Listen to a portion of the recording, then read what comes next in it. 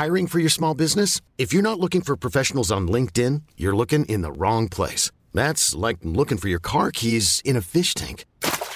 LinkedIn helps you hire professionals you can't find anywhere else, even those who aren't actively searching for a new job but might be open to the perfect role. In a given month, over 70% of LinkedIn users don't even visit other leading job sites. So start looking in the right place. With LinkedIn, you can hire professionals like a professional. Post your free job on linkedin.com/achieve today. Hey, I'm Ryan Reynolds. Recently, I asked Mint Mobile's legal team if big wireless companies are allowed to raise prices due to inflation. They said yes. And then when I asked if raising prices technically violates those onerous two-year contracts, they said, "What the f*** are you talking about, you insane Hollywood ass?"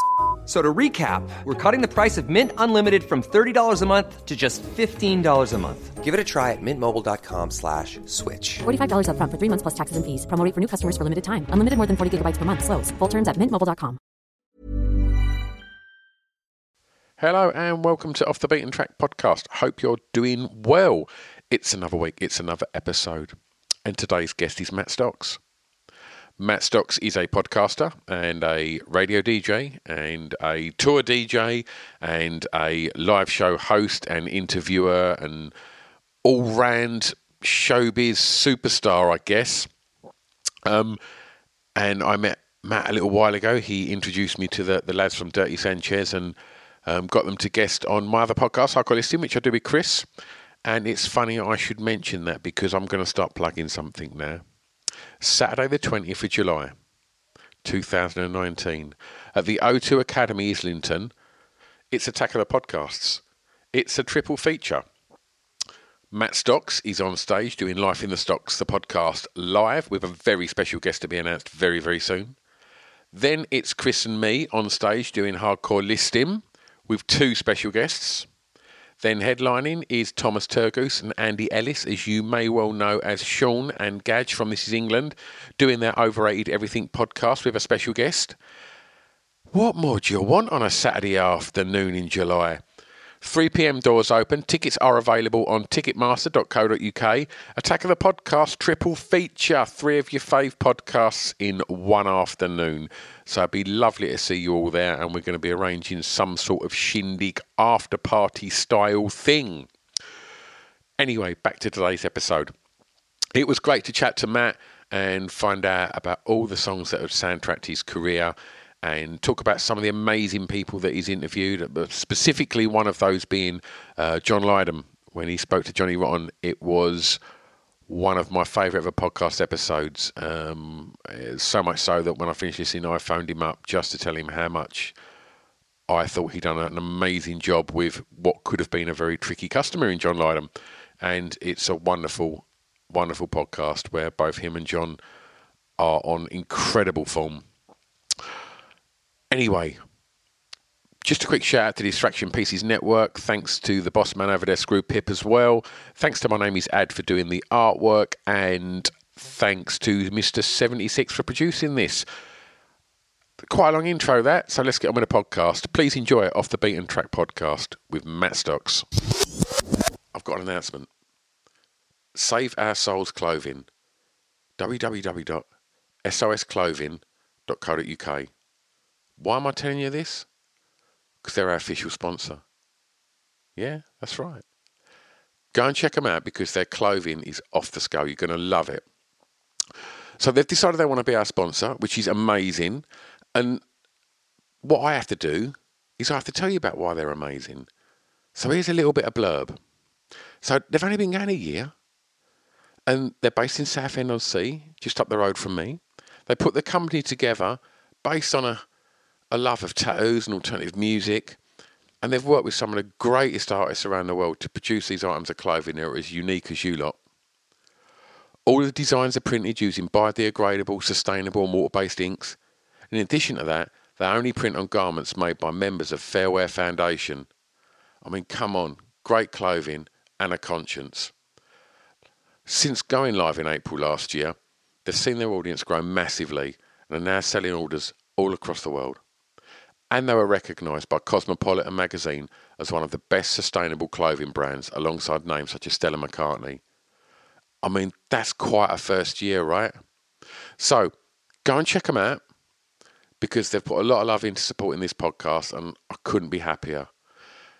What else they've done is they've given you 15% off. So if you head over to www.sosclothing.co.uk, do a bit of shopping, see what you like, throw it in the basket, and then on the way out, put in the discount code BEAT15, BEAT15, and that'll save you 15% off. Amazing, right? www.sosclothing.co.uk, official sponsors of Off the Beaten Track podcast. Let's get back to that podcast.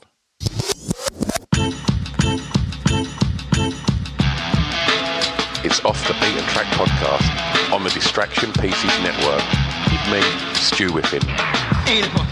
And we are recording. We are at the Hoxton Square Bar and Kitchen. Thank you to those guys for letting me record here today. And it's a podcast that I've been waiting to do for quite a while. We've not got around to doing it, but my guest is in town today, and we've caught up because we've got lots of things coming up collectively. And that guest is it's a podcaster, a radio DJ, a live show host, I guess we can call you that, Matt Stocks. A raconteur, if you will. Maverick. How you doing, dude? This is a nice setup. It almost feels like we're in a strip club in the day and the workers aren't on shift yet. Yeah, I mean, obviously we're both stripped to the waist. From the waist down. I read a rumour that the old BBC news anchors used to do that. Fuck off. I did, because there's obviously the age-old catchphrase, imagine the audience in their underwear. And I read that it was a way of them just feeling a bit more at ease in themselves. So they'd obviously be tuxedo from the waist up, but then from the waist down, they'd just be in their slacks. Probably a rumour, but why let the truth ruin a good story? Slacks. Yeah. Not naked. Not naked, no. They'd have underwear, but no trousers.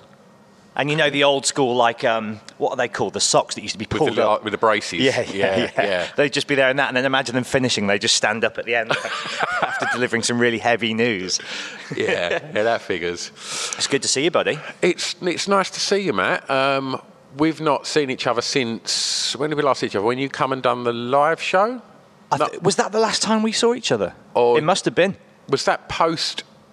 When you came to my house with the Dirty Sanchez lads? The old whiff in. Yes, you did. Well, here's what I remembered on the way here is this is the first time I've ever podcasted with you sober.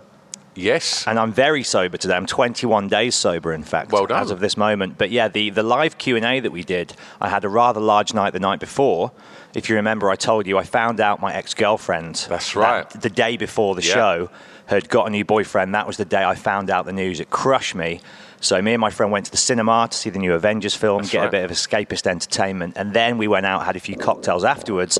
And then we picked up some girls and took them back to his house. And nothing happened with me and this one girl, but we just bonded and we connected and we stayed up drinking till the sun came up. And she totally rejuvenated my sense of self-worth and really gave me a boost at a key time. And then I only got about 2 hours sleep, woke up, had to leave her on my friend's couch, and then ran down here, did the Q&A, which was amazing, but obviously they're always quite boozy affairs. They are. I basically got straight back on it. And the first time we podcasted at the Whiff Inn, I'll never forget this. You're obviously a bit bigger than me. And I'd been drinking all day with the Sanchez boys around London whilst we've been doing press for our Q&A tour that we did last year. And then you podcasted with those two first. So I was just sat in the pub having a couple of drinks. Yeah. And I went from tipsy to absolutely wrecked because when we started our podcast, you presented me with one of those Hague Club whiskies, but you don't mess around with portions, do you? No. You gave me like a quadruple. That's right. And I just remember doing that and then literally remembering nothing. Yeah. I was blackout drunk for that podcast that we did. We done the Hardcore Listing podcast on Monday, and this lovely fella called Rob come over from Dublin, and we done top 5 Irish whiskies. And their measures were like the measures I poured you. And you were trying them as well whilst talking about them? Yeah. I had some serious anxiety the next morning, and I do not want to listen back to that one in a rush. It's horrible, isn't it? Well, I remember telling that story on yours about Mr. Josh Hartnett. Yeah. And then the next day I was like, I should not have told that. Please, can you take that out? And you were like, well, we don't really edit. I was like, come on, please. And we did remove it, You kindly did remove it, yeah. And got me out of a hot spot. Everyone wants to know what your story is about Josh Hartnett. I can't tell it.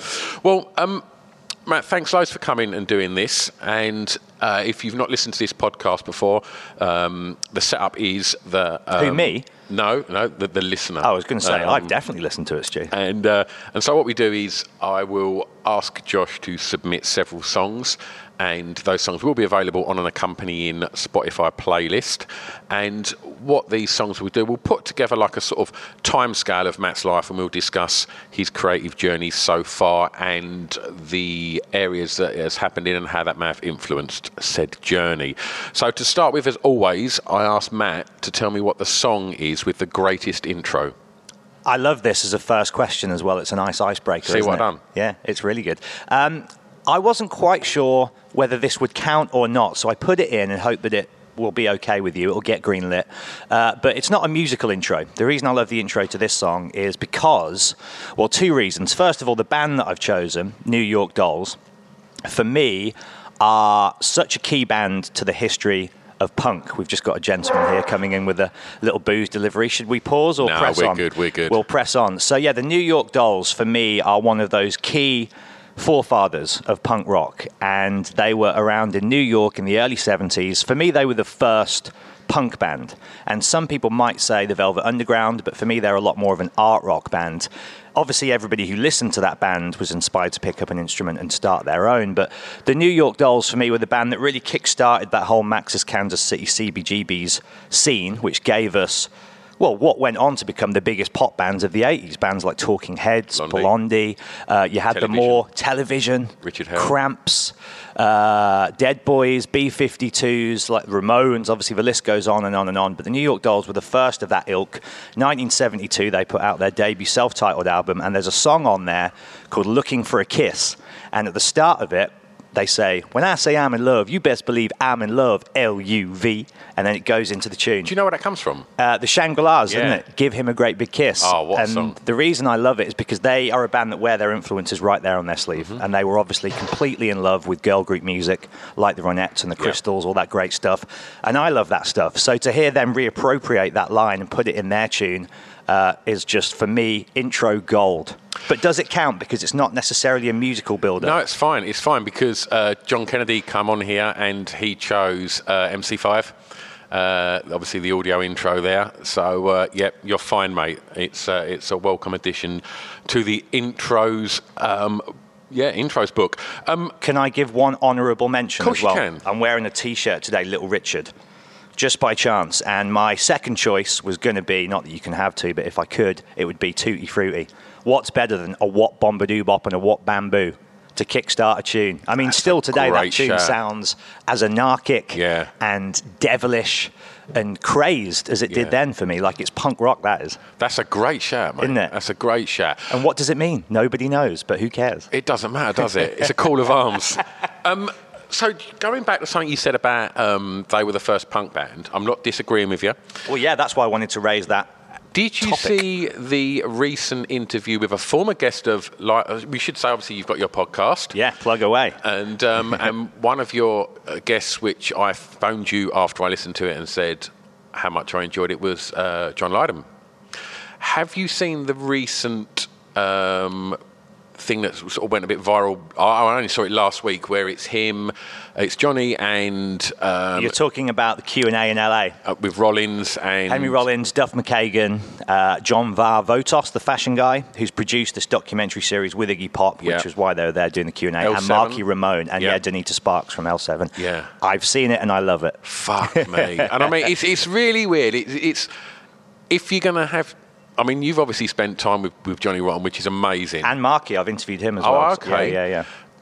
And I think you got an amazing John Lydon on your podcast. Thank you. He was so good, and you handled that so well, because it's an intimidating fella to sit opposite, right? It was the most intimidated I've ever been in an interview scenario, and I went in praying that he wasn't going to be an arsehole, because I've seen him destroy journalists, and he's famous for that. Yeah. And I thought he might be this kind of spiky, horrible man that is often written about in the press. But in fact, as you just kindly said, I managed to humanize him, and he showed his more sensitive, reflective, kind, generous side.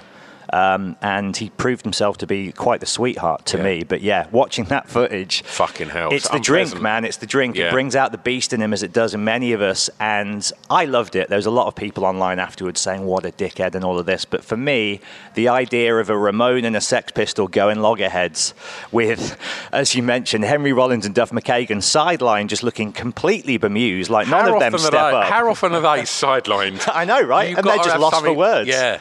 The one who was the best was Donita Sparks. She kind of cut through it, and she was like, look at this. This is chaos. Yeah. This is punk rock. This is fucking great. And she was loving it, and you could see the crowd were obviously all loving it. Yeah. And he's got a point. I think that they were very different interpretations of punk, those two bands, and they're both equally valid. Yeah. I am as much in love with the Pistols, the Damned, Buzzcocks, Stranglers, even early Jam, the Adverts, 999. I adore all of that stuff as much as the aforementioned CBGB's New York stuff. So for me, they're on equal par, but they are very different. Yeah. And one is a lot more, I think, working class, being the British side. Completely. The New York side, a lot more art school. Pretentious, I love it, but it is definitely more thought out, isn't it? But you ain't got to be one or the other. That's the thing, have you? No, hell no. It's like the whole. You will relate to this. The whole Britpop battle of Blur versus Oasis. Absolutely. Why not be in love with both and then throw Pulp in there as well? Yeah, they were all shit up. All right. So yeah, the first punk band, I guess, was the question you were maybe asking. Arguably, the Ramones. They were probably the true definition of that term. But for me, 3 or 4 years before, it was the New York Dolls that kind of kick-started that whole scene. Absolutely. And there was a nice nod in that. I mean, we're talking about a lot. Listeners, you should go and go on YouTube and check this rare and madness that ensued on that YouTube clip that's out there. You should go and watch it. And it's quite nice that lots of people did put a nod to the angry guitars of Ray and Dave Davis and the Kinks. Well, yeah, that's the other thing is there's a band also called the Kingsmen who did Louie Louie, 1956. You could say that's the first punk tune. It's all the 56, man. And for the time, there's another song as well, the Trashmen, Surfenberg, 62. That's pre-Beatles. Yeah. And imagine it being in like a diner or a dance hall in 1962. And that comes on the jukebox. Yeah. I mean, that's going to be as crazy and deranged as Marilyn Manson would come to be for a whole generation of people 30 years later. That's one of the things. I've had this conversation so many times that, you can imagine it seems farcical and hilarious to, when you look at Bill Grundy now and that show with the Pistols and you just think, it's just some lads fannying around. Mm-hmm.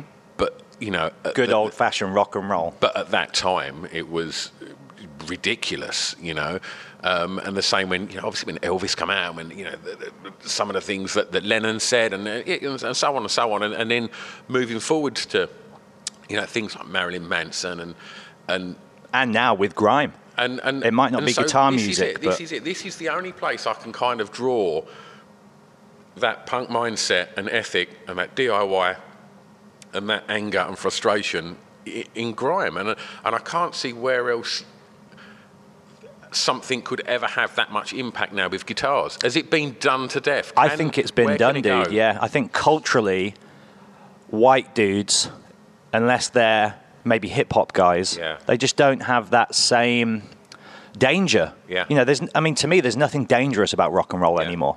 Guns N' Roses, we were talking about just before we started this. How fucking dangerous were they when they came out? Now, do you know what I mean? Now rock has very much gone back to this classic rock revival. Yeah. And I love them, but there's bands like, say, the Struts. Yeah. Do you know them? Yeah, I know them. If you like Queen, brilliant bands, but there's nothing dangerous about that because it's all very retro and it's referencing things that have already happened and been and gone.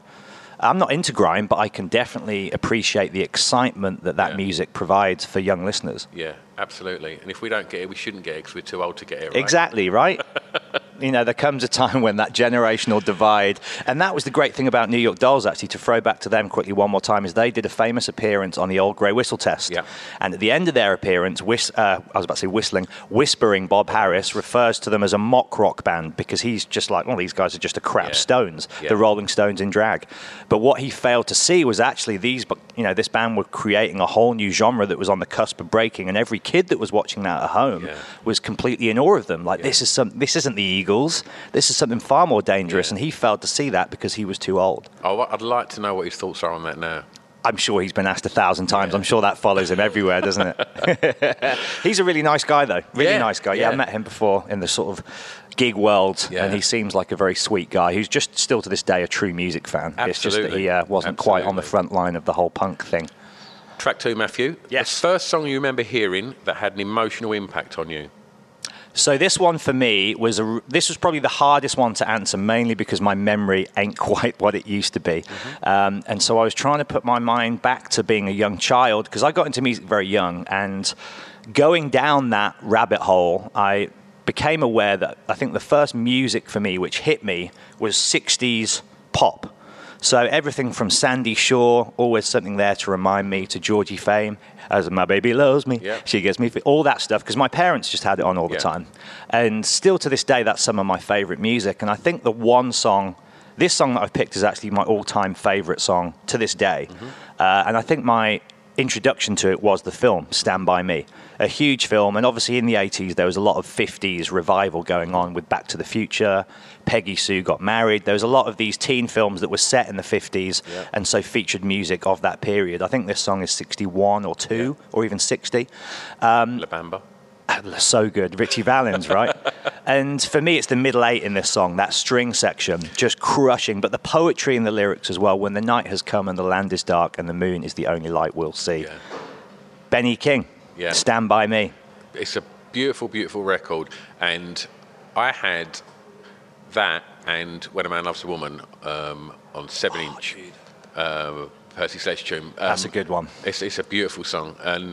And they were some of the records, because my parents didn't have loads of records, but what they did have, I would rinse and rinse and rinse. And it was them two that really struck me. And it's so interesting you mentioned that film and you mentioned that string, because throughout that film, at any kind of poignant bit when, is it Dreyfus doing the voiceover? It is, yeah.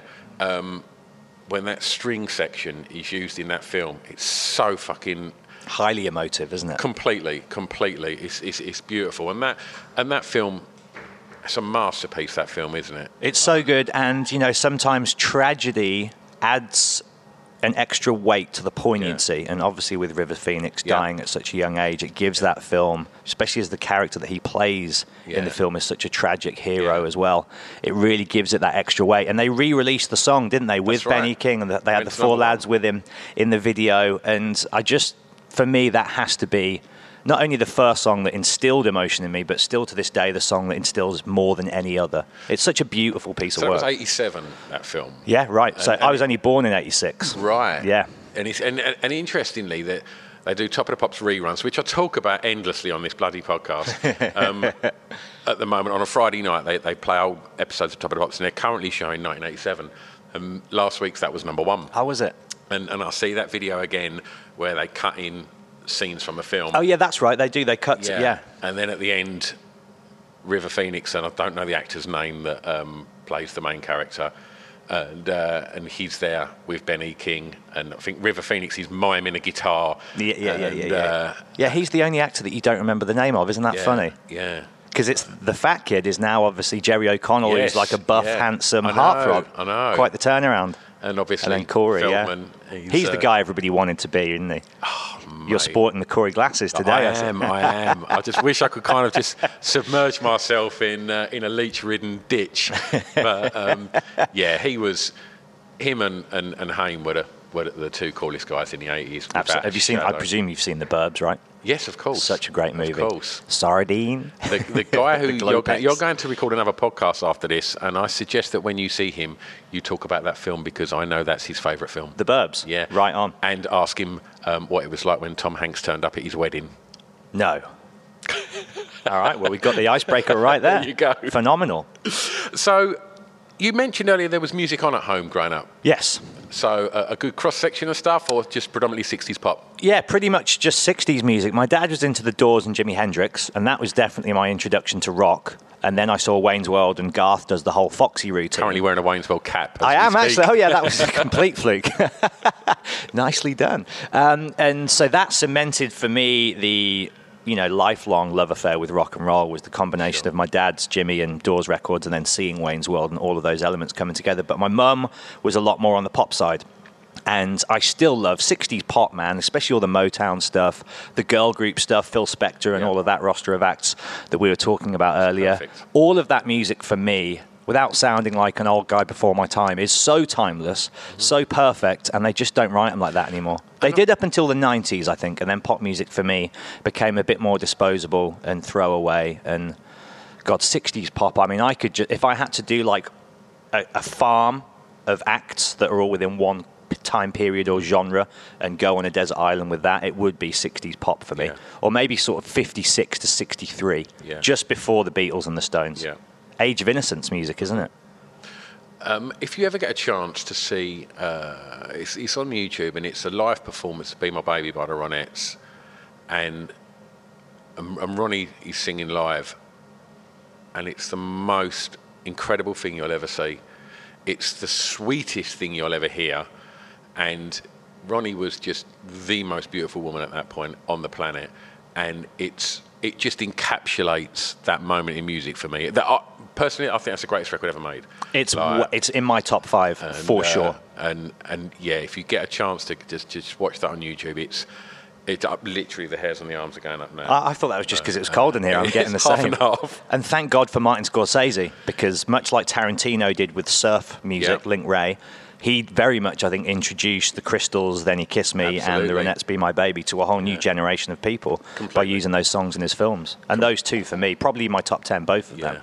Amazing records, amazing records. Track 3, Matthew.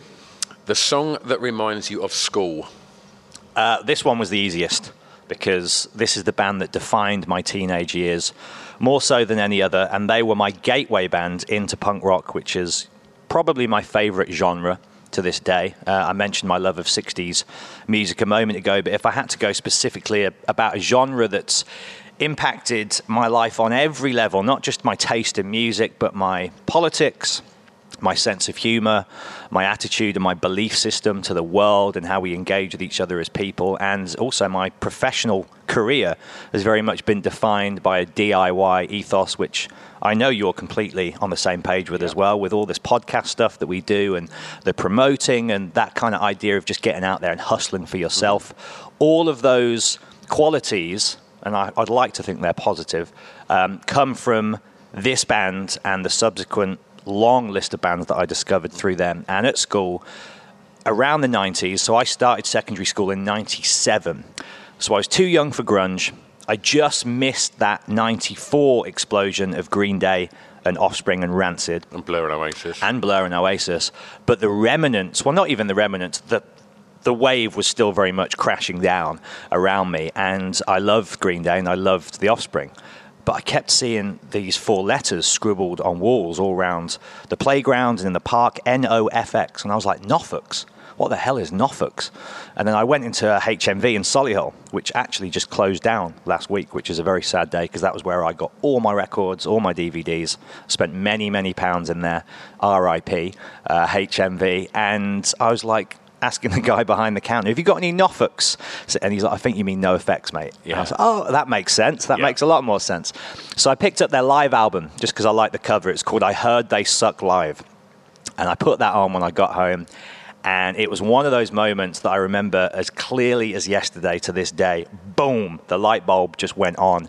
And it wasn't even so much the songs, which were great and filled with such anarchic playfulness. And much like South Park, they very much went after the left as well as the right and exposed the hypocrisy on both sides of the fence. They weren't just attacking Republicans and Nazis and conservatives and people like this. They were also attacking hippies and liberals and, you know, people who were holier than thou. And we're very much still in that age now, if not more so than ever, with political correctness and all of this. And they just introduced me to politics and, you know, a great sense of humor. And the bits in between the songs, like the in-between song prattle and banter, was just some of the funniest stuff I'd ever heard. I couldn't believe they were encouraging the crowd to spit on them. They were laughing at how shit they were, at how drunk they were. And I was like, this isn't very professional. In my young mind, I was like, what? And it was really my introduction to punk. And the song that I've picked is a song basically which reappropriates fascism in a Judaist context. The band are Jews. Well, the singer and chief songwriter Fat Mike is a Jew, and he takes the idea of hardcore and oi punk and how it, I guess, became infiltrated and bastardized in many ways by the far right, and he reappropriates it for Hebrew culture. And it's just one of the funniest songs, but also smartest songs politically. And it's called The Bruise, and there's a couple of lines in it which I can't remember off the top of my head, so I've written down. The chorus goes like this: "'Cause hey, we're the Bruise, sporting anti-swastika tattoos. Oi, oi, we're the Bruise, the Fairfax ghetto boys, skinhead Hebrews." Nice. And there's another line later on: "Shots bedriven, we battle, then we feast, we celebrate, we separate our milk plates from our meat." Nice. It's just fucking brilliant. So smart and so unlike anything I'd heard at that time. And a fun story is the day I got my GCSE results, I was going to Leeds Festival that day. So I go into school, I'm 16 years old, school's out, as Alice Cooper once famously sung. I pick up my results, I do very well, I'm elated. I get on a coach, I go up to Leeds, it's my first ever festival, I'm 16 years old. All my favourite bands are playing: Weezer, NoFX, and on the first day, NoFX are on. I'm right in the middle, in the thick of the crowd, waiting for them to come on. Probably the most excited still to this day I've ever been in my life. I hadn't seen them live at this point, and I'm fucking so amped. And I start singing The Bruise, just a cappella, obviously. And then the whole crowd around me starts joining in. "Friday night we'll be drinking Manny Chevette." Basically lead this big chorus. They then come out, because they are the kind of band that just make up their set list on the spot, and they open with that song. And I know that I personally made that happen, and so it was one of those absolutely defining moments in my young adult life. So it had to be this song for me. There wasn't even any doubt. Fantastic. NoFX, The Bruise, baby. How was school? School for me was brilliant. I absolutely loved it. At home, things not so good, but school was fantastic. So Dorridge is a village I grew up in, which is just outside Solihull, just outside Birmingham. A school called Arden, which is a state school. So it's not a private school, but it was, in the top tiers of state schools. So it's very good. I worked hard within the lessons, but then as soon as lunchtime hit, it was, smoking cigarettes, chasing girls. The weekend was very much about down the park with cider and beer and house parties, gigs. I had the best time ever at school. I was never somebody who was alienated or unpopular. I was always a very popular kid because I just kind of got on with everyone, had a large group of friends. I was probably the first person in my group of friends to lose my virginity, which made me a bit of a hero. Yeah. And I had the best time ever at school. I worked hard, I played hard, nothing but happy memories. But home not so good? Home not so good, no. And I think that's why I loved school and my friends so much, is that for me was my escape. Like, my parents broke up when I was 13, and it was for the best, because I witnessed some pretty horrendous stuff, some fights that got pretty out of hand. And my mum is bipolar, and so growing up, I would have to be there with my dad visiting her in psychiatric wards from a very young age, and she'd probably have 3 to 4, sorry, this is getting really heavy really fast, but she would have breakdowns 3 to 4 times a year where she'd then have to go into psychiatric wards for 2 to 3 weeks at a time to get medded up and get well. So that was my life from the age of 7 upwards. So it was chaos and very disturbing and unsettling at times, but it instilled in me a strength. And thankfully, touch wood, my mum's been well for 9 to 10 years now, which is fantastic. And her and my dad, although they're still divorced, they've made up, and actually they spend all their time together. They never remarried. They actually never got other partners, because after they did split up and I wasn't yet an adult, my dad would still have to be around when my mum would go into hospital to take care of me and my sister. So they remained friends. They actually got on better when they divorced, right? And now they're probably the happiest divorced couple in the history of the world. And whenever I'm away, because I've been staying with my mum for the last couple of years, whenever I'm on tour or down in London, my dad goes and stays over to keep her company. And it's a very nice setup now. But yeah, there was a while there from sort of, I guess, 7 or 8 up until 18 when I left home, where it was very turbulent, to say the least. Hello, I've interrupted the podcast again, haven't I? Sorry, it won't take a sec. All I want to say is, the songs that we're talking about in this podcast, if we can't play them, it's just because of the regulations regarding playing licensed music and such. So if you want to hear this, selling a little or a lot? Shopify helps you do your thing however you cha-ching. Shopify is the global commerce platform that helps you sell at every stage of your business. From the launch your online shop stage to the first real life store stage, all the way to the did we just hit $1 million orders stage. Shopify's there to help you grow. Shopify helps you turn browsers into buyers with the internet's best converting checkout. 36% better on average compared to other leading commerce platforms. Because businesses that grow with Shopify. Get a $1 per month trial period at shopify.com/work. Shopify.com/work. When you're ready to pop the question, the last thing you want to do is second-guess the ring. At BlueNile.com, you can design a one-of-a-kind ring with the ease and convenience of shopping online. Choose your diamond and setting. When you find the one, you'll get it delivered right to your door. Go to BlueNile.com and use promo code LISTEN to get $50 off your purchase of $500 or more. That's code LISTEN at BlueNile.com for $50 off your purchase. BlueNile.com, code LISTEN. Ever catch yourself eating the same flavorless dinner 3 days in a row? Dreaming of something better? Well, HelloFresh is your guilt-free dream come true, baby. It's me, Keke Palmer. Let's wake up those taste buds with hot, juicy pecan-crusted chicken or garlic butter shrimp scampi. Hello Fresh. Stop dreaming of all the delicious possibilities and dig in at HelloFresh.com. Let's get this dinner party started.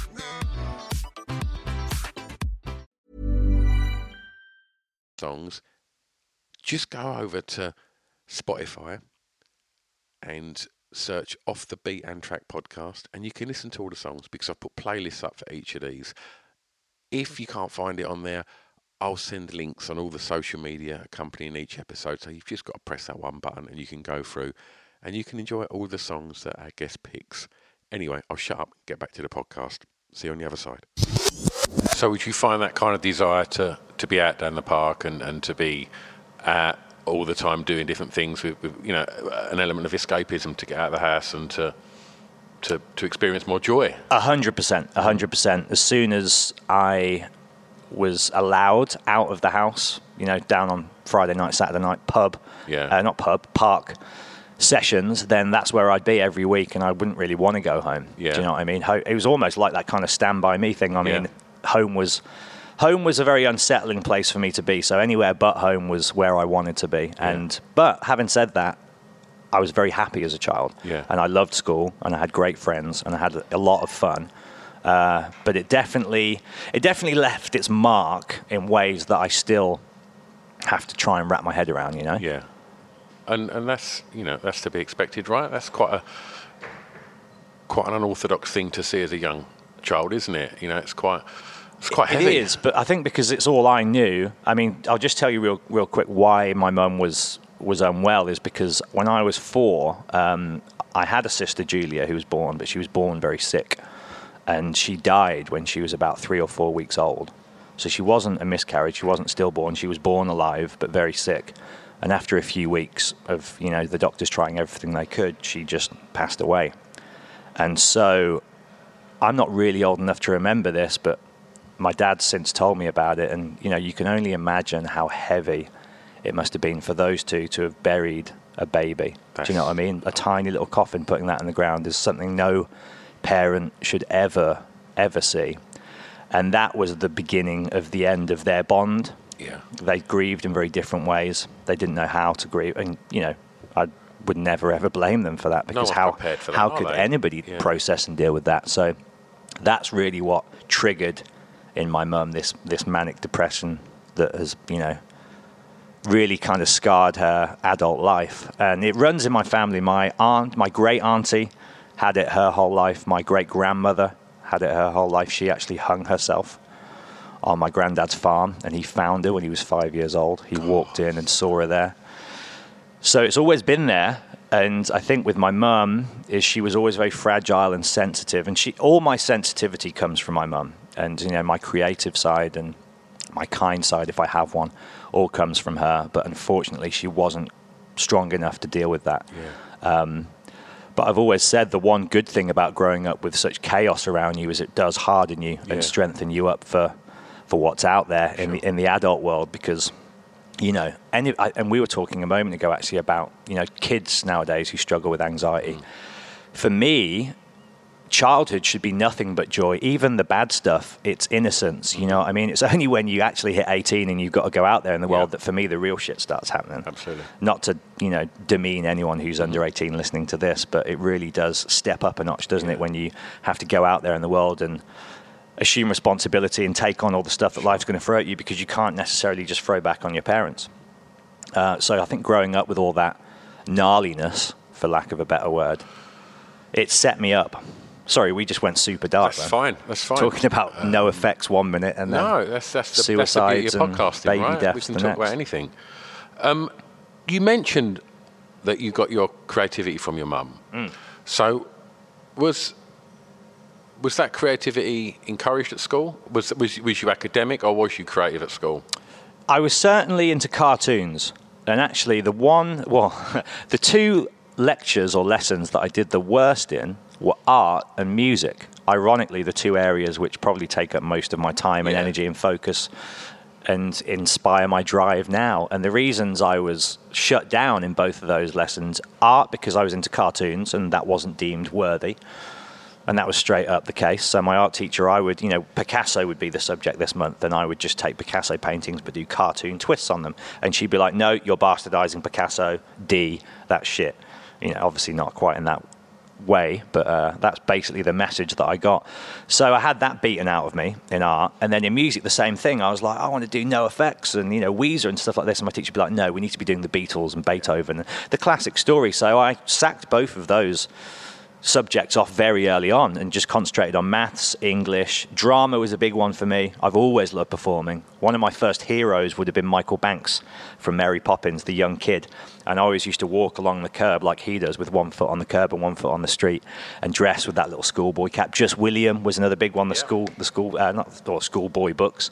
And so I think more so than anything, acting, drama, and performance. I always just wanted to be on stage, no matter what it was. Show off, right? Basically, yeah, completely.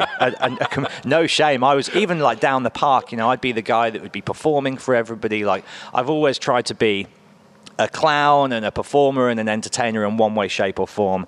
And I was, I think, born to express myself in that way. Yeah. And I love impersonating people and doing accents. And I've done a few stand-up gigs over the last 12 months. It's still very early days for all that. But yeah, man, and we'll get to this later on, I'm sure. But I just love being on stage. Even doing this, what we're doing now, in front of an audience, brings such a different dynamic to the whole situation. And you guys are great at it as well. And DJing, even when I go out on tours DJing, I wear costumes and make it a bit of theatre, as opposed to just being the guy in a t-shirt and jeans on stage. Like, I'll get dressed up as Tony Clifton. I recently did Wayne, which is where the cap comes from. I did the full wig and t-shirt and everything for a Steel Panther tour that I was just on. And yeah, for me, performance and expression is, I think, inherently in there. And I think that does come from the mania side of my mum. So I've sort of learned to embrace it, because I have certain issues that I struggle with as well. And I'm definitely a bit of a manic depressive. I have extreme highs and extreme lows. There's never really much middle ground with me.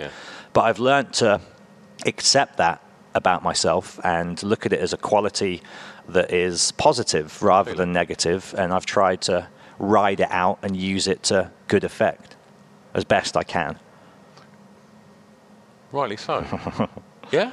This is good, mate. I feel good for this. I think I should stipulate as well, I've had a double shot coffee, and because I'm not on the booze at the moment, I've had to replace one vice with another, and coffee's my new thing, and I haven't drunk coffee, dude, for about 4 years, because it makes me pretty amped up. So if I'm rabbiting on a bit, coffee, mate. That's why. Track 4. Yes. First record you bought. Here we go. So this might be the problematic choice in my list in light of recent events. I was 8 years old. I had my pocket money from, I guess, a year. I'd only get 50p a week or a month or whatever it was. It wasn't big bucks, but I saved up and up and up and up. And like everybody who was a child of the 80s, I think, the biggest hero on earth was Michael Jackson. Completely. He was the greatest entertainer, showman, dancer, singer. He was the whole package. He was the last. Him, Madonna, Prince in the 80s were probably, and I guess you could say Gaga and people like that still carry that torch today, but they were really larger than life icons, pop superstars, and Michael Jackson for me was the one. Madonna obviously I think was more of a female preoccupation when you're a kid. I don't know many young boys that were massively into Madonna. I was. Were you? Yeah. Really? Absolutely love her. You're a bit older than me, though. Yeah. So you would have got her more, because I was more the sort of Ray of Light era. Oh, God, no. And I was like, what the hell's this? And Michael Jackson was just, first and foremost was the performance element, the music videos. I was like, wow, this guy can do everything. Also, he's hanging out with a monkey and Macaulay Culkin, and Home Alone was my favourite film as a kid. What more do you want? So I was like, well, this guy gets to hang out with apes and Macaulay Culkin. He's got it made. Yeah. And so I bought Thriller. I didn't actually buy a single first. I bought Thriller as the album, but I put down Billie Jean as the track because that was the song that switched me onto him. And I bought it from Woolworths, another store that's obviously since passed. I reckon 80% of people that have answered that question, I generally ask, where did you get it? And that's the Woolworths, most common answer, is it? Woolworths. It generally curves off into a conversation about the island of Pick-a-Mix in Woolworths. Yeah, you'd always go past, wouldn't you, and just stick your hand in, have a little taste before you buy, try before you buy. So yeah, Thriller was the album, Billie Jean the song, and for years and years and years, I loved Michael Jackson. And I mean, we should talk about it now because I presume you've seen the new documentary, Leaving Neverland. Yes, I have. It's a really weird one. I'm kind of... I don't like that hot kind of mindset if there's no smoke without fire. I'm not... There's some dark stuff in there, undoubtedly. There's some really dark stuff there. He's dead. Yeah. Well, this seems to be the way, doesn't it? Jimmy Savile, dead. And it's often, why can't we have... I mean, I know the Michael Jackson case was raised whilst he was around. Yeah. Very much so. It's really strange because before that documentary came out, we recorded a hardcore listening podcast, Top 5 Michael Jackson Records. Top 5 pedos. And we, and we all sat there, like, literally talking about just how incredible an artist Michael Jackson was. Which you can still say without doubt that he was. Yeah. But we can't put that out. We can't be sitting there putting out a podcast where we're all saying how amazing Michael Jackson is in the light of what's come to light. Yeah. It's that whole thing of, can you separate the person from the creative output? I certainly can, and I'll always appreciate his music, but I don't think I'll ever play them out in public again when I'm DJing. I won't. And I don't think they should be removed from shelves, because for me, here's an interesting side debate. Lolita, right? One of the great novels of the 20th century. The language in it is some of the most beautifully written prose ever to be committed to text, but essentially it's a book about paedophilia. Yep. And the lead character is a guy that grooms a young girl and has sexual relations with a minor. Yeah. Do we then remove Lolita from libraries and say that it can't be sold? Where do we draw the line with this? It's that whole thing as well with, like, and obviously that's fiction, so and there was the thing where I think Radio 4 was going to play a few years ago the Enoch Powell Rivers of Blood speech, and they were saying, like, there was a phone. I was listening to it driving through Scotland, and it was like some people were saying, it's fucking ridiculously racist, but they're saying we can't erase this stuff because then we forget. Go away. It's happened. Like, so it's not happening now, but it has happened. So how do you? There's episodes of Only Fools and Horses that can't get played because of some of the terminology they use in it. Well, the word now, which is a buzzword, isn't it, is problematic. Exactly, isn't it? And it's like... And we were talking earlier about how exciting 60s bands would have been at that time.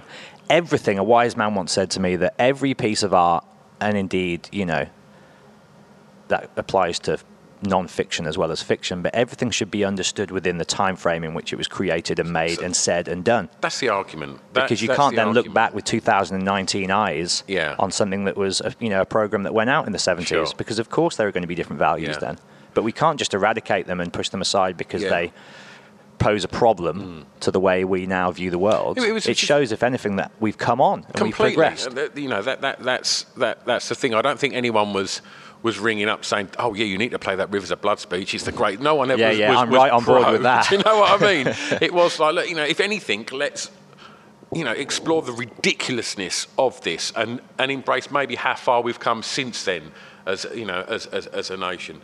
But well, the other big one, dude, is the Pogues' Fairy Tale of New York, and now people are saying that the word faggot is problematic. And of course, if you go up to someone who's a homosexual and call them a faggot, that is offensive and horrible. Yeah. But in the context of that song, it's meant to reflect the characters, who they are, the language that they would use, because these are street people. These are, you know, for lack of a better word, morally void. Yeah. And that's the whole point. And if we look at language, you know, if we're looking at Othello and the racism within that text, it's a book about racism. Yeah. So, of course, there should be words that are offensive. Yeah. And I just don't... I am really anti this idea of blocking stuff, deleting stuff, removing stuff, boycotting stuff, because they don't sit with the values of today. Yeah. I'm really anti that. I think that art should... Well, it's freedom of speech, isn't it? That's the issue that's raised. And it is.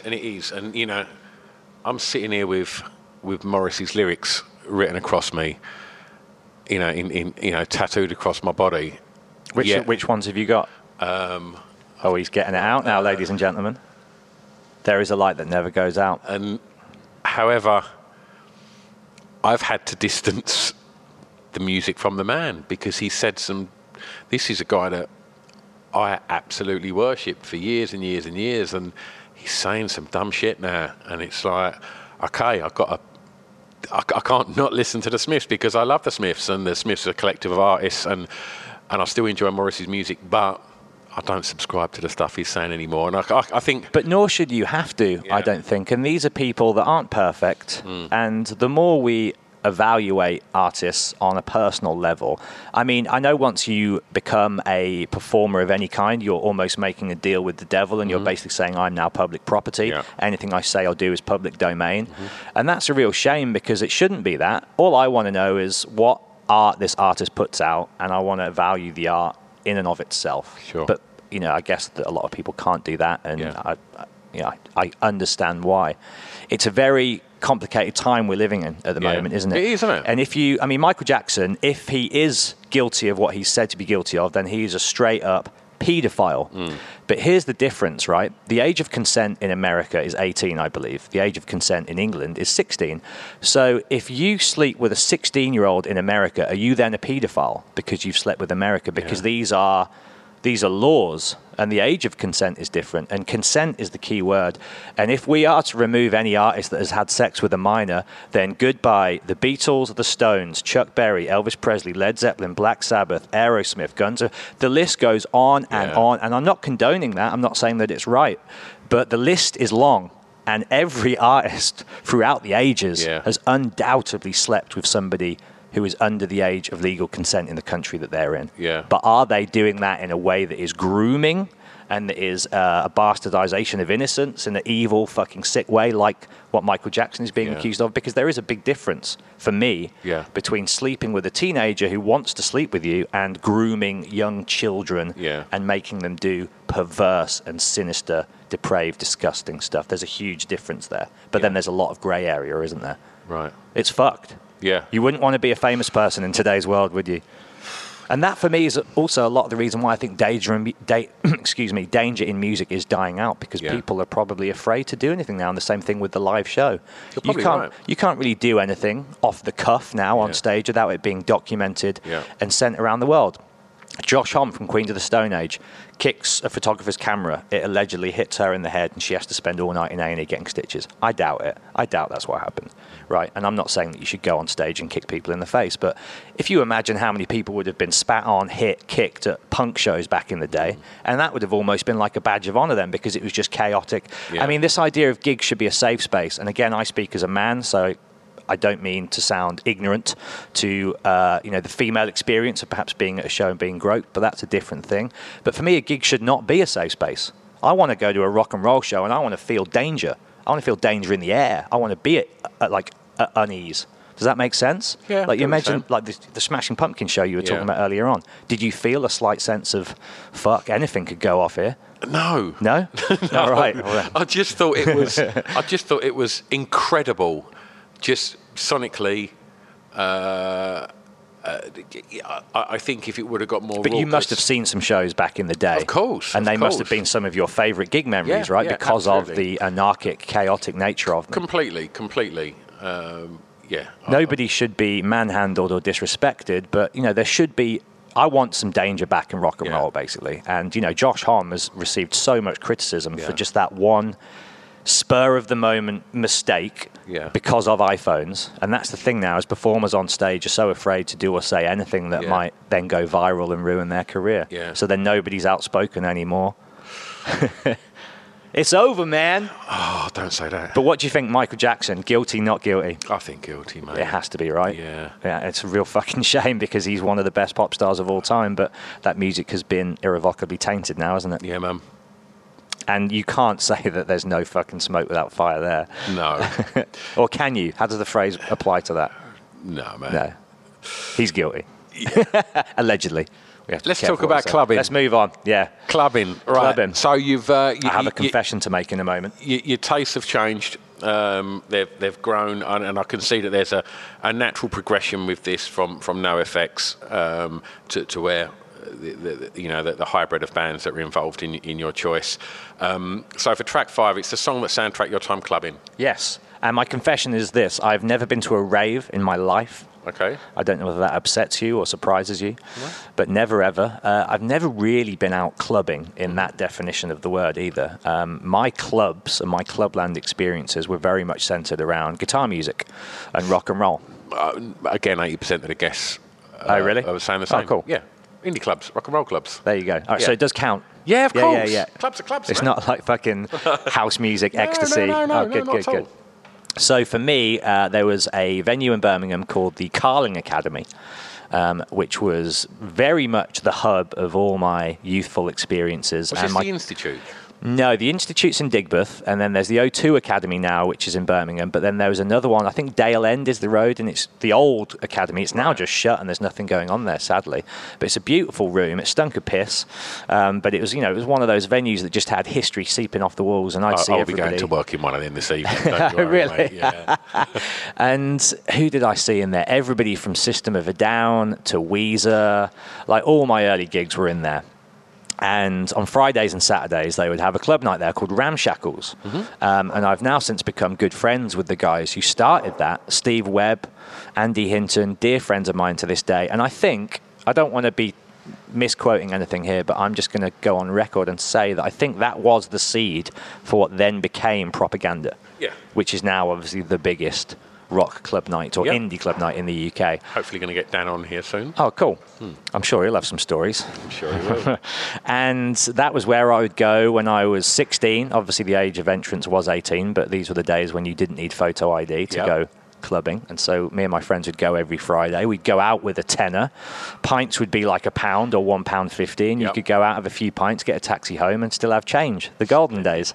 And it was that golden era for guitar music where you'd have bands just blowing up into the big leagues like Queens of the Stone Age and Foo Fighters and Chili Peppers. You'd also have the White Stripes, the Strokes, the Hives. You'd have the Streets. Prodigy obviously still in full effect. There'd be all the pop punk stuff like Sum 41, Blink-182. There'd be new metal like Linkin Park, Limp Bizkit. It was just a beautiful time, probably the last great time for guitar music and the exact right time to be a teenager. And I could have picked any one of those songs from No One Knows by Queen of the Stone Age, almost got picked. There's so many anthems from that era that I just remember setting off the dance floor every time they were played.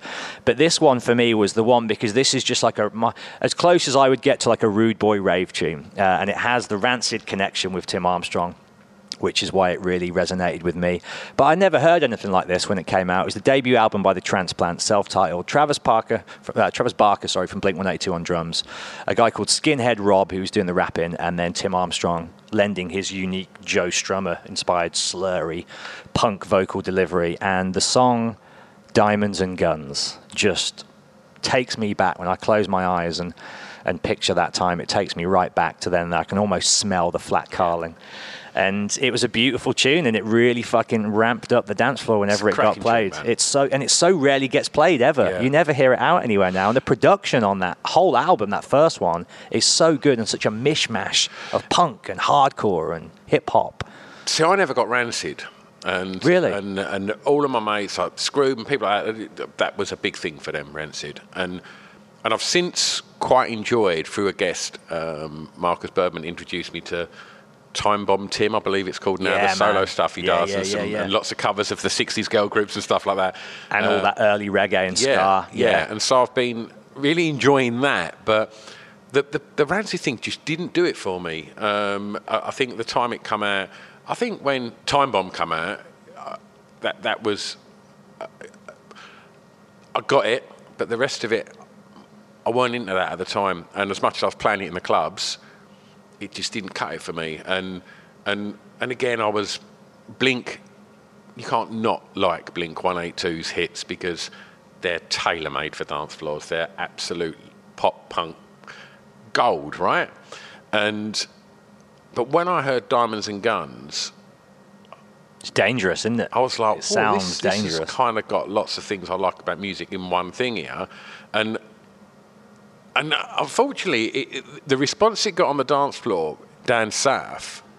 Rowdy shit, was it? No, it didn't get the sort of response that Blink or Rancid got. Yeah. And I was always stunned at it, and I still play it now, and it still doesn't go crazy, and I never understood it because I thought, you like Rancid, you go mad to Blink, you go back to Rancid. Why is this not getting that response? Because for me, I think it's both of them, and it's got something more, whether it's Skinhead Rob doing the rap thing. I just thought it was the perfect alternative dance floor anthem, which obviously in Birmingham it was.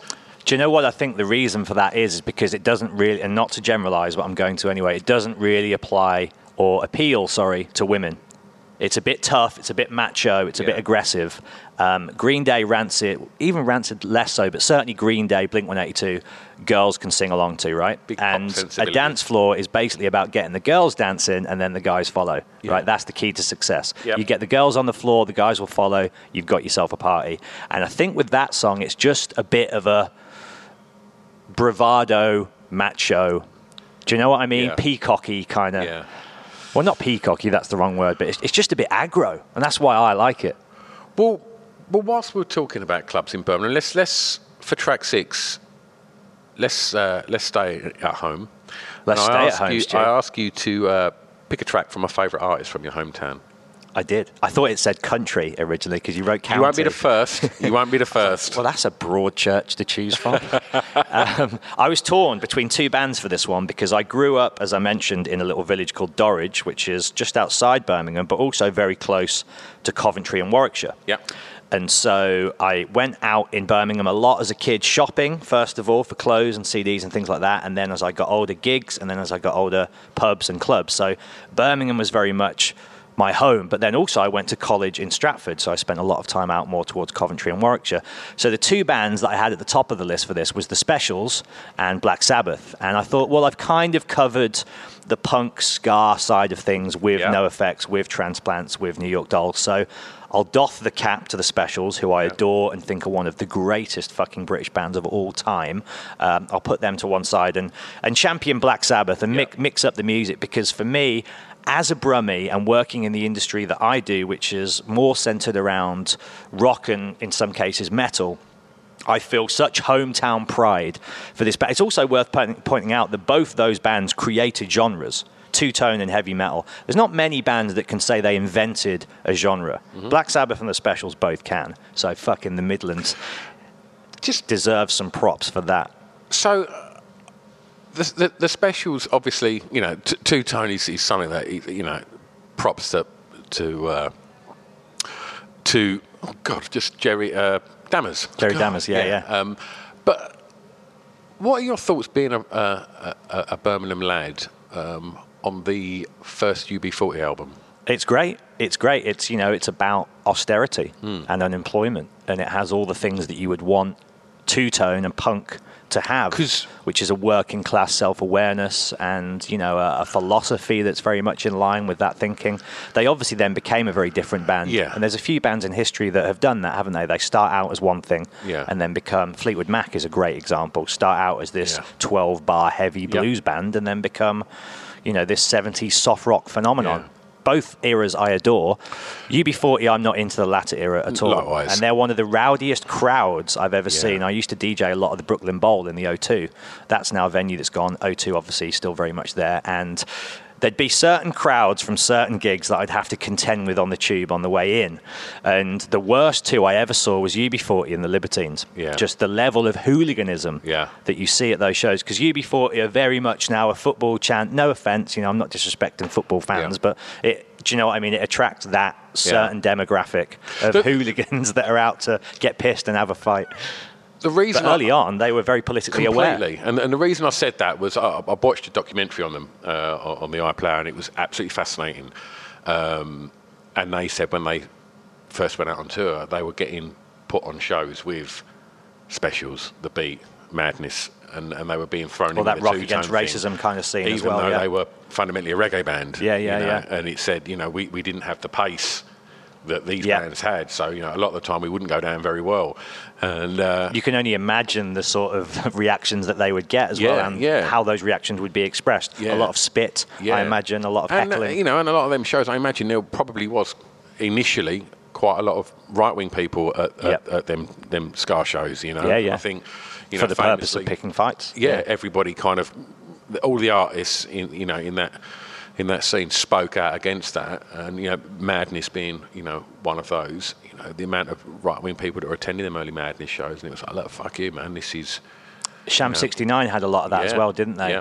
And you can only imagine how broken-hearted you'd be if you're a true left-wing liberal at heart, and then you're somehow attracting the total opposite side of the fan that you want. You'd be fucking gutted, wouldn't you? Absolutely. But back to Black Sabbath, my choice, right? Yes. So. First of all, just as a Brummie, whenever I'm at the world's big events, be it Download or Hellfest in France, whatever, and Black Sabbath are headlining, there's a real sense of hometown pride that I get. And having read Ozzy's book, having read Tony's book, when they're talking about their upbringing, these areas that I know inside and out, these characters that I know inside and out, the sense of humour that these guys have, which is so distinctly Brummie, it warms my heart because I know these people, although I don't. I've met both of them a couple of times. I'll tell you a funny Ozzy story in a moment as well. And Tony Iommi used to come into the pub that I used to work at, so I'd see him all the time. It would be him, Andy Gray, Jasper Carrott, Andy Townsend, this kind of contingency of Midlands either dwelling or people who are from there, just hanging out and having beers together down the country pubs. And I just have always... Obviously, they're the kind of benchmark for heavy metal, but me, it's more just the hometown pride that I get whenever I'm at they're big festivals and they're headlining, because I know what they've come from.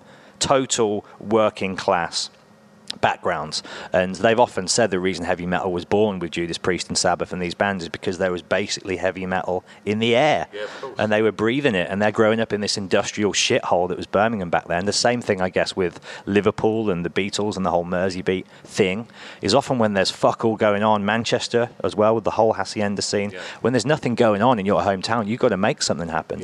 And obviously there's great bands to come from London, but London's always been spoiled, hasn't it? So it's often for me the towns that are outside of London that create some of the best moments in time for music, because they've actually just got to make it happen. And Ozzy, right? So there's a couple of Ozzy stories. I'll just tell you one of my favourites. So Lemmy, who's also a Midland boy from Kidderminster, he wrote the lyrics to the big Ozzy tune, Mama, I'm Coming Home. And Ozzy said he went round Lemmy's house and he's like, "Oh, all right, Lemmy, I've got the music for this song, man. I'm struggling with the lyrics, man. You reckon you could help us out?" So and then he's telling me all this in an interview. And he's like, so I left him alone for an afternoon, and I get a call a couple of hours later, and he's like, "I got 2 versions of the song for us." I was like, 2 versions of the song in an afternoon? He's like, with me, that would have taken a month, longer than a month. And just the fucking guy is without wanting to be, well, maybe he tries a little and he's aware, but he is the funniest dude. Yeah, absolutely. And I was absolutely devastated with how shit the actor was in the Dirt film. Have you seen the Dirt film? The guy playing Ozzy, I've got a mate who calls him Ozzy Osbourne, spelled A-U-S-S-I-E, because he's talking with a fucking Australian accent. All right, mate, all right. The motley, you're like, what the fuck is going on here? Like, he completely got that absolutely wrong. I love Ozzy, and I had to pick Black Sabbath War Pigs for that reason. They're, I guess, only really political song about the Vietnam War. Sonically, lyrically, musically, just the whole package. I think it's a monster of a song. I heard Faith No More do that before I heard the original. Really? They do some of the best covers ever, don't they, Faith No More? Mate, absolutely amazing. But yeah, I've got to always, give nothing but true respect He's to the hometown heroes dude, in Black Sabbath. He's the greatest. Wherever I go in America, whenever I'm over there and they ask, oh, you're from England, where are you from? And I say Birmingham, without a doubt, every time. That's where Ozzy's from, huh? Yeah. Like every time. He's just put Birmingham on the map. And thank God for Peaky Blinders, because now we have something else that's made Birmingham cool, because we've been dining out on Black Sabbath for 50 years, honestly. And even Duran Duran, obviously, are from Birmingham, but have never made any reference to that fact, I don't think, because it's not really in line with their brand. But for so long, all we had was Black Sabbath, and now finally we've got Peaky Blinders putting Birmingham on the map again. But big up Sabbath. Final track, Matt, is track 7, which is a song that many may not know that you would like them to hear. So this is you, DJ mode again, and you get to show off and tell people what they should be listening to. Yeah, well, I was wondering with this one how niche I go, and I thought, well, I don't want to. Fill your boots with this one. I don't want to go full on pretentious, some 19-minute long avant-garde, and I didn't know really how hip your audience were to the artists that I've picked, but I've gone with Frank Zappa, who I'm sure is a name that everybody knows. And this song, I don't really know too much about the song. It's fucking hilarious, I know that. But I was in a bar not too far from here, actually. I can't remember the name of it, but you're sort of typical East London trendy pub. And this song was playing, and it was like, Catholic girls, and I was like, what on earth is this? Sometimes you just hear a song, and your ears just prick up. Yeah. And I don't know what it is, but there's just something about the sound that speaks to you. And there's such a bounce and a offbeat, chaotic quality to this tune, and then the lyrics are just fucking devastatingly hilarious. Frank Zappa, Catholic Girls, is the song that I've gone with, and if people don't know it, please do source it and check it out, and you'll be rolling on the floor, because it is wild, isn't it? It's unhinged and hilarious and utterly brilliant. Yeah, just quintessential Zappa. It will be on the... You knew it before, I presume, right? Of course, yeah. It will be on the Spotify playlist. Well, look, Matt, we've done this podcast. We've come to the end, and we've not even mentioned what we've got coming up. Yes, mate. So save the best for last. We are working together with my other podcast, partner in crime, Chris. On How is Chris, by the way? He's radiant and glowing, mate. I spoke to him this morning. So Chris is all good. So the Hardcore Listening podcast and your podcast, and we've also got some podcast royalty as well, haven't we? We do indeed. So for me, the idea behind this was wanting to work with you and Chris again, because I had such a good time doing your live event, and I thought we've got to get on stage together and do something ourselves. And about 2 months ago, I had the great joy of meeting for the first time Thomas Turgoose and also Andy Ellis, who people will know, I think, most predominantly as Tomo, well, not Tomo, sorry, his name is Tomo, Sean and Gadget from This Is England. But they've also recently launched their own podcast, which I've been enjoying. They've had some great guests on there, and like yours, theirs is themed with a specific trajectory, and the idea behind theirs is that the guests come on and talk about a subject which they feel is overrated, and the podcast is called Overrated Everything, which you should check out if you haven't already. And they're just lovely boys, aren't they? I know you've had Andy on your show, and you know those guys. We went up to Manchester to interview Andy, and he done his top 5 shit dinners that he really likes. Like just generally, like, what can you throw in a sandwich, or what kind of cereal can you have if you've not got time and you just want to eat? It was a lot of fun, and he was a cracking lad, and we're hopefully, thanks to you, going to meet up with those boys at some point soon and record with them and do each other's podcasts. But yeah, the idea is basically the 3 podcasts. So it'll be Life in the Stocks, my podcast, then Hardcore Listening, you and Chris, and then Overrated Everything, Andy and Tom. And each podcast will have a special guest, and we will sit down and, in my case, interview. In your case, I guess, interview and talk about top 5, whatever they choose, and then with Overrated Everything, talk about their guest's overrated topic, and we'll just do it in front of a live crowd. Each one around about an hour, short intervals in between. Take some time at the end to meet everybody, do pictures, signings, all of that. It's going to be the O2 Islington Academy here in London on a Saturday from 3 p.m. I wanted to have an afternoon matinee feel as well, like yours, because it's just a great way to start your weekend, isn't it? And then obviously people that can then go on after the event is finished and still have a full night out. So doors will be at 3. We're going to have a full night out, right? We are. Well, I was looking at maybe doing some kind of like official after party afterwards. Sounds good. We should get on that. I was hoping it would actually fall on the last Saturday of the month. There's a lot of DJs, because we're all DJs, and they DJ as well. So there's 5 DJs. So we could absolutely make that happen.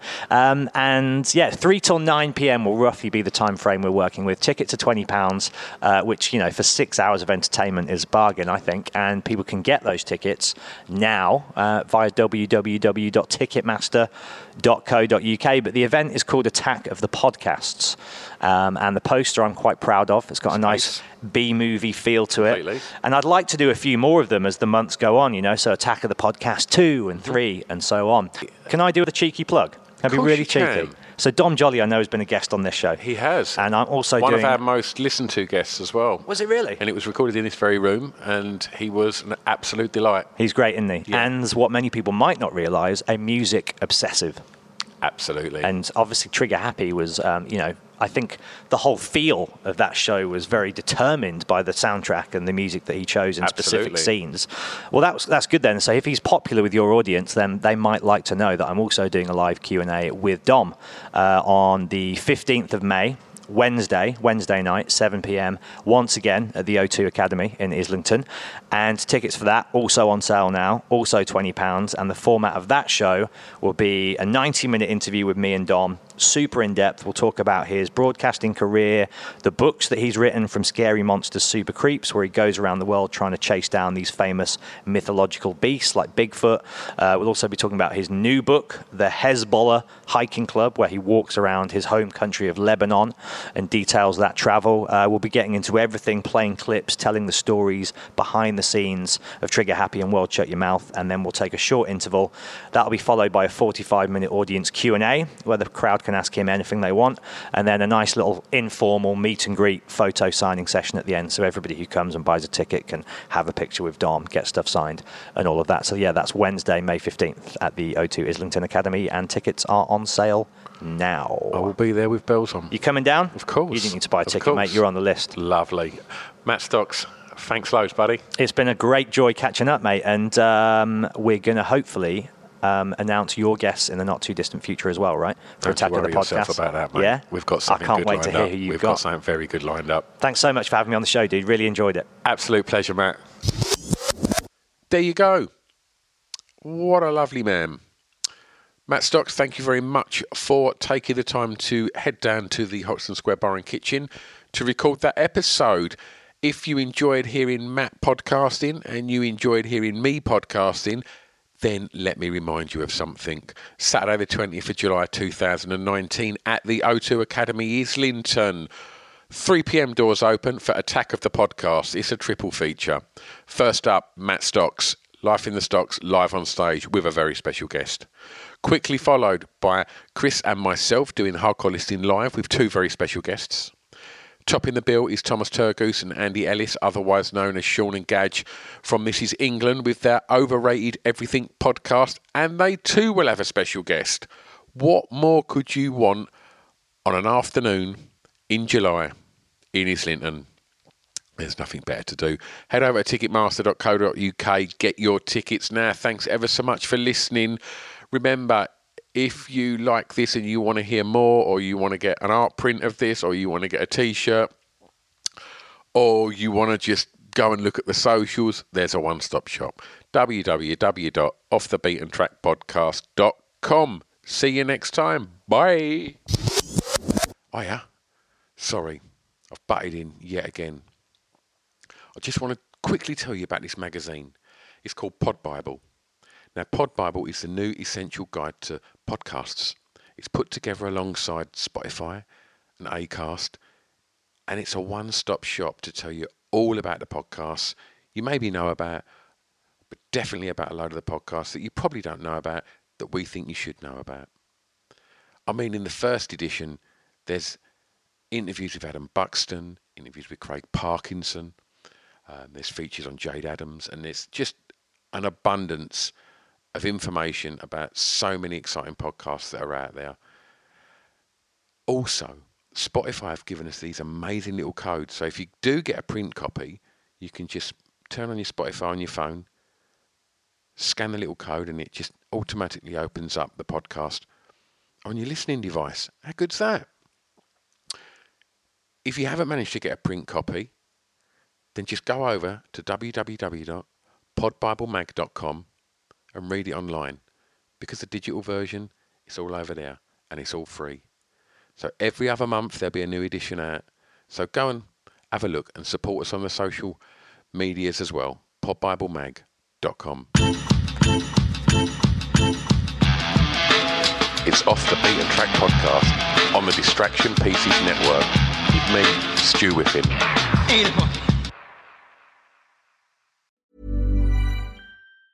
Ever catch yourself eating the same flavorless dinner 3 days in a row?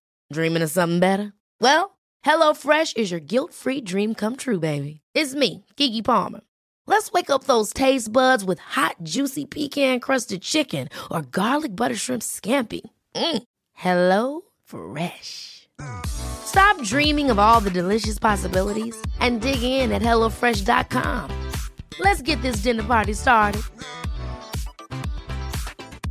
Hey, it's Paige DeSorbo from Giggly Squad. High quality fashion without the price tag. Say hello to Quince. I'm snagging high-end essentials like cozy cashmere sweaters, sleek leather jackets, fine jewelry, and so much more. With Quince being 50 to 80% less than similar brands. And they partner with factories that prioritize safe, ethical, and responsible manufacturing. I love that. Luxury quality within reach. Go to quince.com/style to get free shipping and 365-day returns on your next order. Quince.com/style. When you make decisions for your company, you look for the no-brainers. If you have a lot of mailing to do, Stamps.com is the ultimate no-brainer. Use the Stamps.com mobile app to mail everything you need to keep your business running with up to 89% off USPS and UPS. Make the same no-brainer decision as over 1 million other businesses with Stamps.com. Use code PROGRAM for a special offer. That's Stamps.com, code PROGRAM.